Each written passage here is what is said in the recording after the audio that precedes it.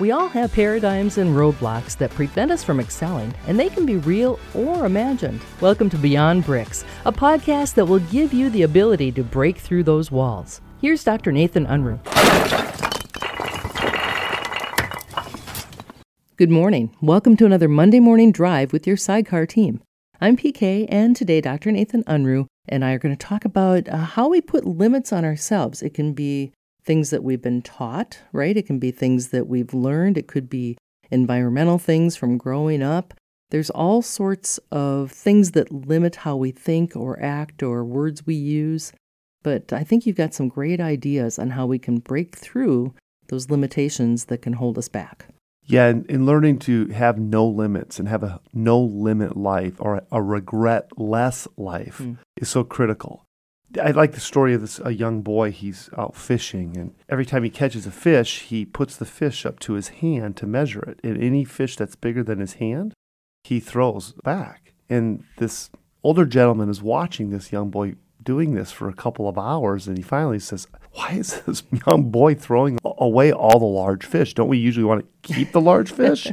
And so he approaches the young boy. He says, "Why in the world, every time you catch a fish, you hold it up to your hand, and any one that's bigger than your hand, you throw back? Seems like you're throwing all the bigger ones back."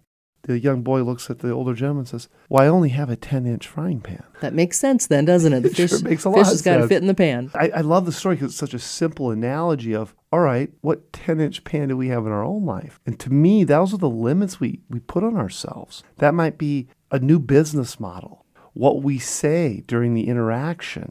Well, I've always done it this way, or we don't do it that way. All those types of statements are 10-inch pans type of statements. My encouragement today to each of you is that expand your mindset. Expand your mindset beyond that 10-inch pan. And what are those 10-inch pan statements or thought processes that you have that are causing your life and your business to not expand? Number one thing, that time is the number one thing that you are selling.